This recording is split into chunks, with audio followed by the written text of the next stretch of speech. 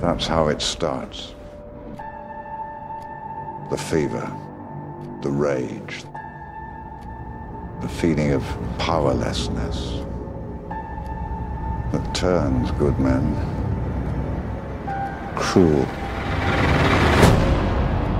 Welcome, I'm Andrew Dice. I'm Stephen Colbert. And I'm Tim Rigby. And this is Batman v Superman by the Minute, a quest to rewatch and discuss and break down and lavish attention and get weirdly detail specific about Batman v Superman, the film by Zack Snyder, with help, as you will have heard, from stunt coordinator Tim Rigby. We have begun the first part of our interview with Tim breaking down the Batmobile chase that kicked off in minute 76. We now not even arrive at minute 77. We are flung through the air along with a vehicle, Wilhelm screaming the whole way into minute 77, where we go from the looming chase and the appearance of the Batmobile as like an idea to a lot more of the actual technical stunt work and chase sequencing.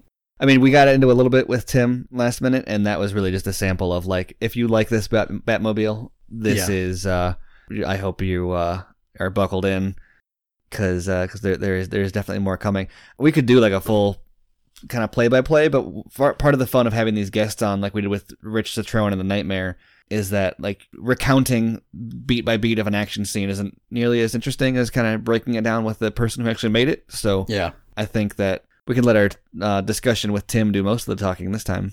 It's a highlight reel of escalating moments, the harpoon drag, the unleashing of that car, the arrival of a machine gun, a car-mounted turret. Well, and the moment where people's first viewing of the movie, just the slow dawning of, like, oh, Batman's just going all out.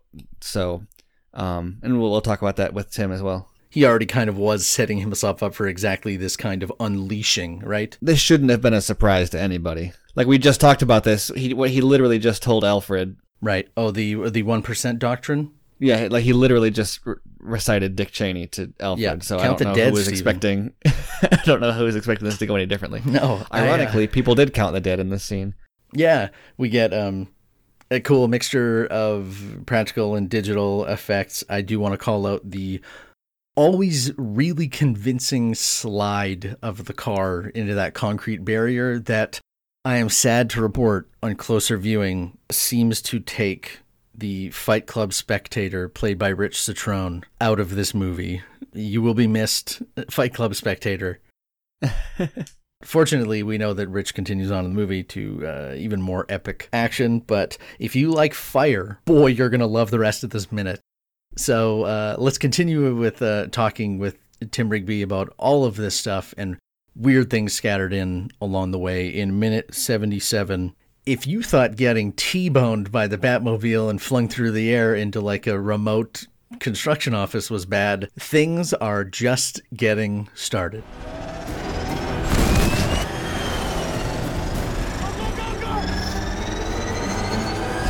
Zach actually, one of the things that he called out in his commentary, there's two cases where the car flips.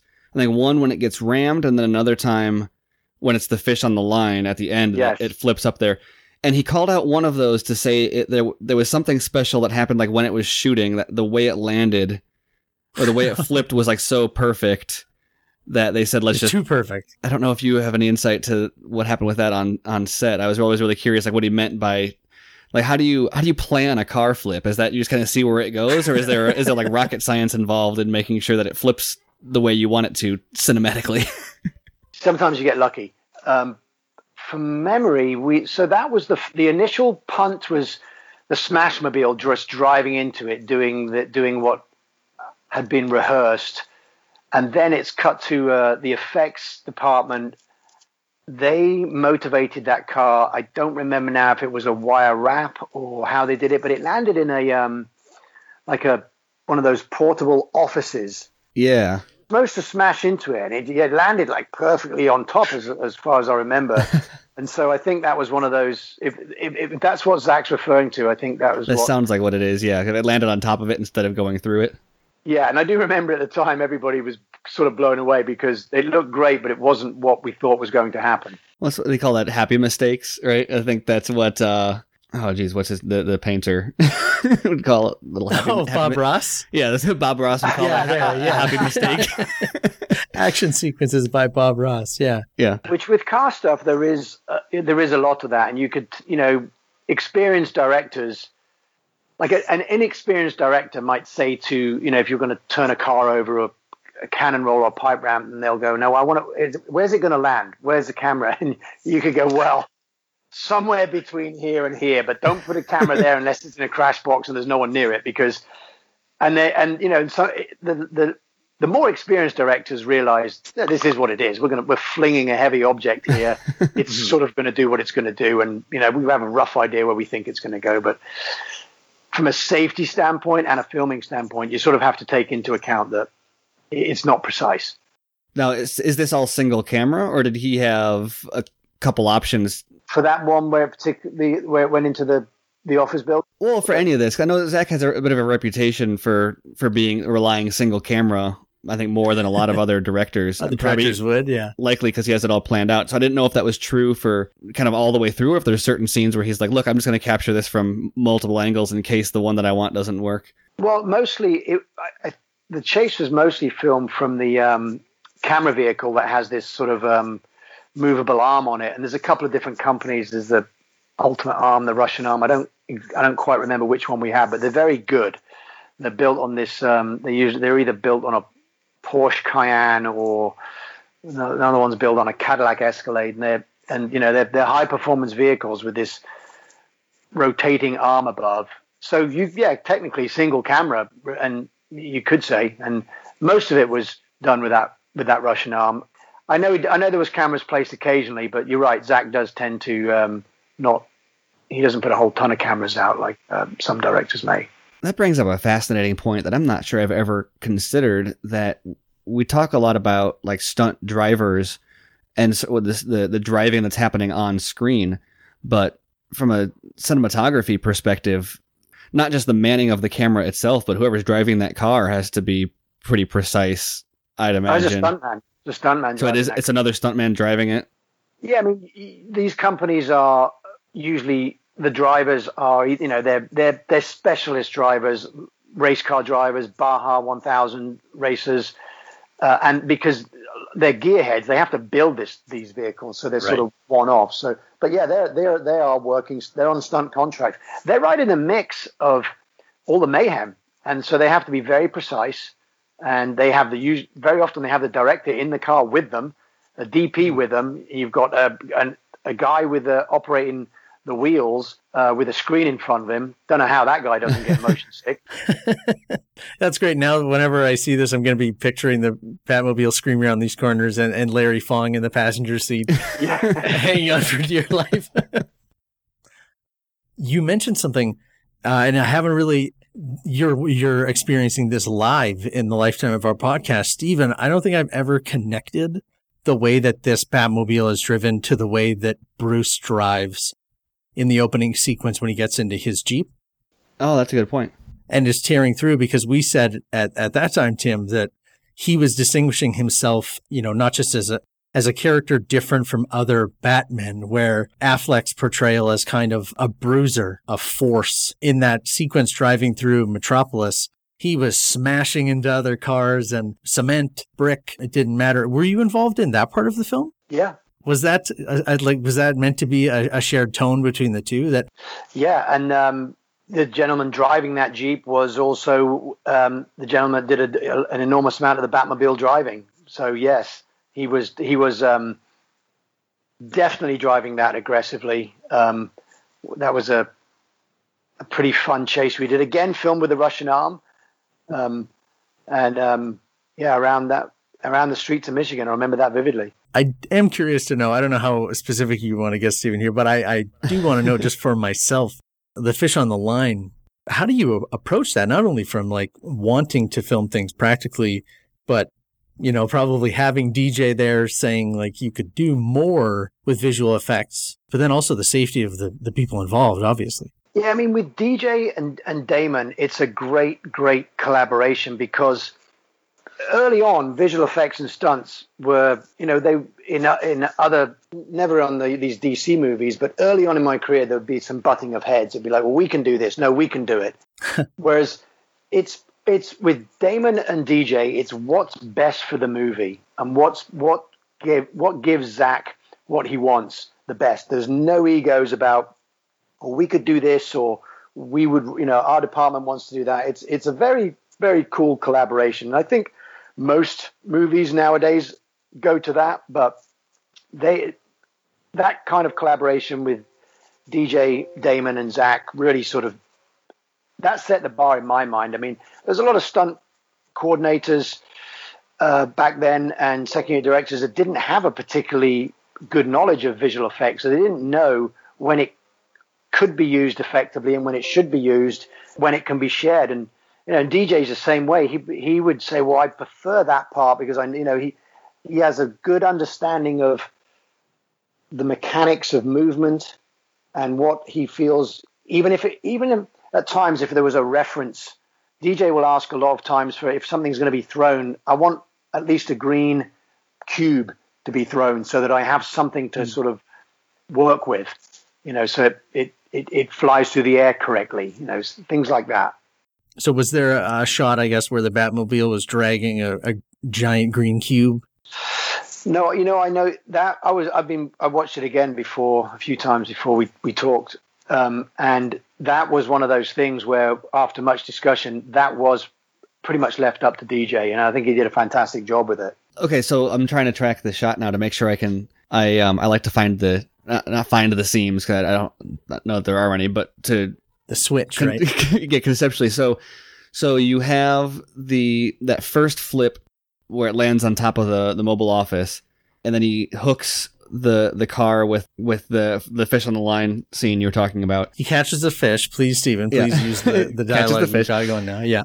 So then, so then DJ is responsible for creating the car being dragged, but then at the end of that, is that a real car being flipped again? It ultimately ends up with that car being flung onto another henchman's car, if I remember. Right. Correct. Yeah.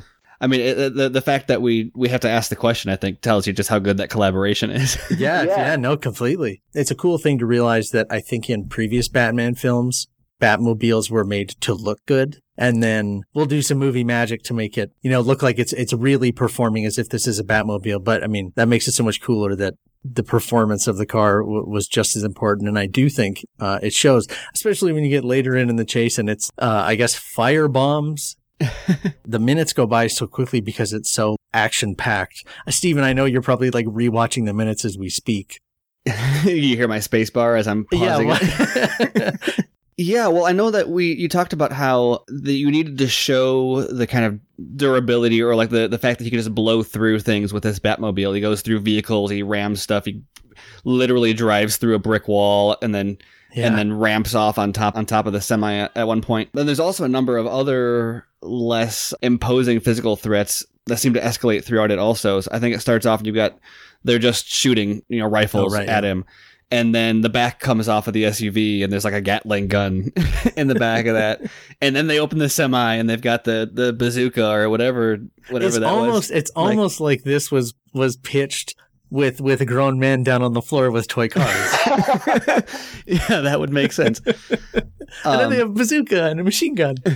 So I don't know if I even have a question, because I guess they kind of course you planned it to escalate that way, I'd imagine, but like was there a specific reason behind the escalation of the weapons and the threats against him other than just ratcheting up the intensity of the scene? I think it was exactly that, ratcheting up the intensity to basically to no avail. They didn't put a dent in the Batmobile as they ramped up their countermeasures, which makes it even more of a more sort of jarring when he just hits this thing and stops dead after all this mayhem. At the sort of the peak there, when they shoot the rockets at him, the Batmobile fires all these flares. And you said Patrick Tatopoulos was so specific about the kind of the capabilities and the designs of the Batmobile. and you said you're not like the resident DC expert, you kind of leaned on others for that. Were you given like a list of here is what we need to, like, were you given a list of like, here's the things this car needs to showcase over the course of, it needs to show that it's got flares. It needs to tow a car behind it, smash through walls, or did that kind of organically develop as the scene? That kind of, the car was, when we got the car, it had already been designed and built, and any kind of weapon systems on it, that was all, I didn't have any input into that. I'm presuming that's something that Zach and Patrick had talked about extensively. Right. So as far as, when it fired its weapons and things like that, I didn't really have much to do with that. But when it came to what the car can do, and, personally, I took a lot of interest because I'm kind of a gearhead too, and I'm a pilot, I'm an aviation fan. So when I saw all these I was talking to Patrick about it. I said, this looks like an aileron, or this looks like an elevator off an aircraft. And he's like, good, I'm glad because I would be pointing this stuff out to, people on the crew, and it wasn't apparent to everybody. So I really like that level of detail that sometimes it's lost even on the crew. But if a fighter pilot was to look up close, he could sort of see some things that were inspired by a fighter plane. I'm not saying it's the same stuff, but these cool little details that you'd have to study the thing and see it not just blasting through frame. You'd have to look at it and walk around it. So much detail on it. It was an amazing car. That reminds me of like the same level of like that's what made a lot of things with like Star Wars famous, was that kind of repurposing or like taking a visual language from one thing and applying it to something else in a, like taking a part of a real airplane or taking a part of a real, whatever, and incorporating it into the design somehow. So it's always cool. I think that makes movies iconic when people recognize something that makes it feel real. But they don't, not everybody has the expertise to know exactly why. It's just, it resembles an airplane or something, but they wouldn't know, they wouldn't know what the actual part was unless, they had the background that, you or Patrick or whoever does. You're talking to the right two people here, Tim. Like we would be the people on set, next to you going, oh yeah, oh my gosh. And I think looking back, the Batmobile seemed so much like, a fighter jet, like on wheels, that when it fired off that chaff, I didn't even think. It was just, of course he'd have that. Why wouldn't you? You're going to have a bazooka fired at you if you're Batman. And the Patrick's sort of knowledge of motorcycles came in too, because the Batmobile, if you look at it from the profile, it's designed to look like the swing arm of a motorcycle where it would have a pivot point in the middle. And it was, I think Patrick and Dennis McCarthy went back and forth about actually building it that way so it would pivot in the middle, but it was too problematic. With a motorcycle can do that because it's got a chain and sprocket that's will float with the pivot point, but with a drive shaft it wasn't really that practical. So it's designed to look like a swing arm. As much as Patrick fought for it, he was unable to get Dennis to build it so that it would actually do that, because it would have to defy physics. Yeah, that seems like that's one of the areas where if you went with that direction, you need to get DJ involved maybe to realize it. Yeah. I'm always curious to ask people involved, because it's kind of what Stephen and I are doing. If there are moments that stand out to you as moments that like you are proud, more than just that you did it, but something that you can kind of go like, oh yes, like that did turn out looking that good, that would probably go unnoticed by like the casual eye, as opposed to people obsessing over this movie a second at a time. Yeah, so the second question, I definitely think there are parts of when that car is drifting that may go unnoticed, because it's funny, some of the younger audiences, I feel, are maybe not quite so discerning with car movement, because a lot of the video games, when I see a car drift on a high quality video game, I'm instantly out. I can instantly see that they're making the car go sideways. But when you see the Batmobile drifting, when I see it drifting, I think your question about the things that I'm proud of that would go unnoticed, I think that might be one of them. Certain certain shots where it's just a brief moment of it drifting, and I know it's drifting, and I know it's drifting close to a lot of stuff, and I know it was very technical, and it's not really, some of the drifting shots where you'll see, there was a camera placed there, but where the camera is as the audience, that's our eyes, so you don't really think about that, but that Batmobile is drifting close to that camera, and I think those are the sorts of things that I think the audience might think they look good, but they might not realize how tricky they were. Yeah, I hope that there are some moviegoers that will notice, in those moments where, like you're saying, there's a power behind it, that, and a little flirt of danger, right, that makes you respect the person behind the wheel. I do think that comes across, so you're right to call that out. Are you able to view it just as a looking at the finished product, not dissecting it at any point? Is that even possible? Oh yeah, as a fan, you mean, enjoying the movie? Yeah, absolutely. There's always, you're selfishly looking for the specific shots that were very challenging and that you're proud of, and it's part of the job we have, where that is a fleeting 1 second, where you selfishly think, oh, I wish they'd stayed on that longer, but it doesn't move them. It's not your movie, and it doesn't help the movie. It's just an ego thing. So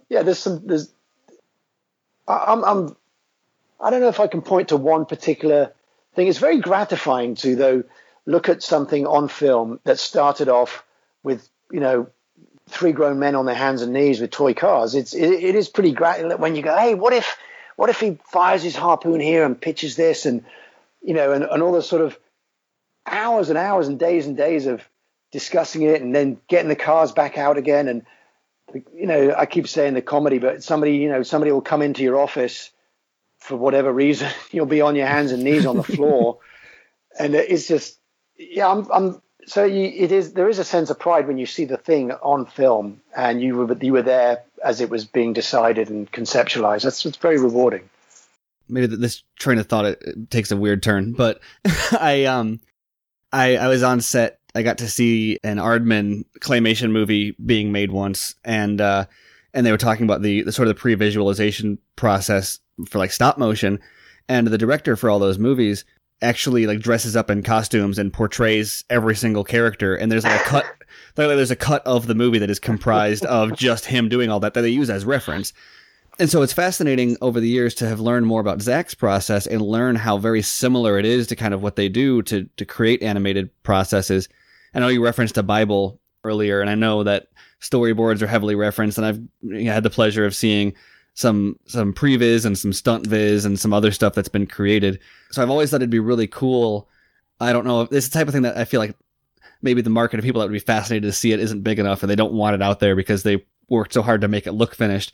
But I've always been fascinated at the idea of seeing a cut of the movie comprised exclusively of storyboards and previs and table reads, to include like the chase scene to be a, footage of people playing with cars and like stitch that all together as if it's the final runtime. Yeah, but keep the sound effects and the the Junkie XL and Hans Zimmer score. I would definitely pay money to see that. That would be interesting. And it's a shame now that you say that, but there's nobody was filming those early, kneeling down on the floor in the office with playing with cars. If there had been somebody filming that would have been. Yeah. Actually, well, next time. Yeah. Next time, tell Zach that Steven asked to. Yep.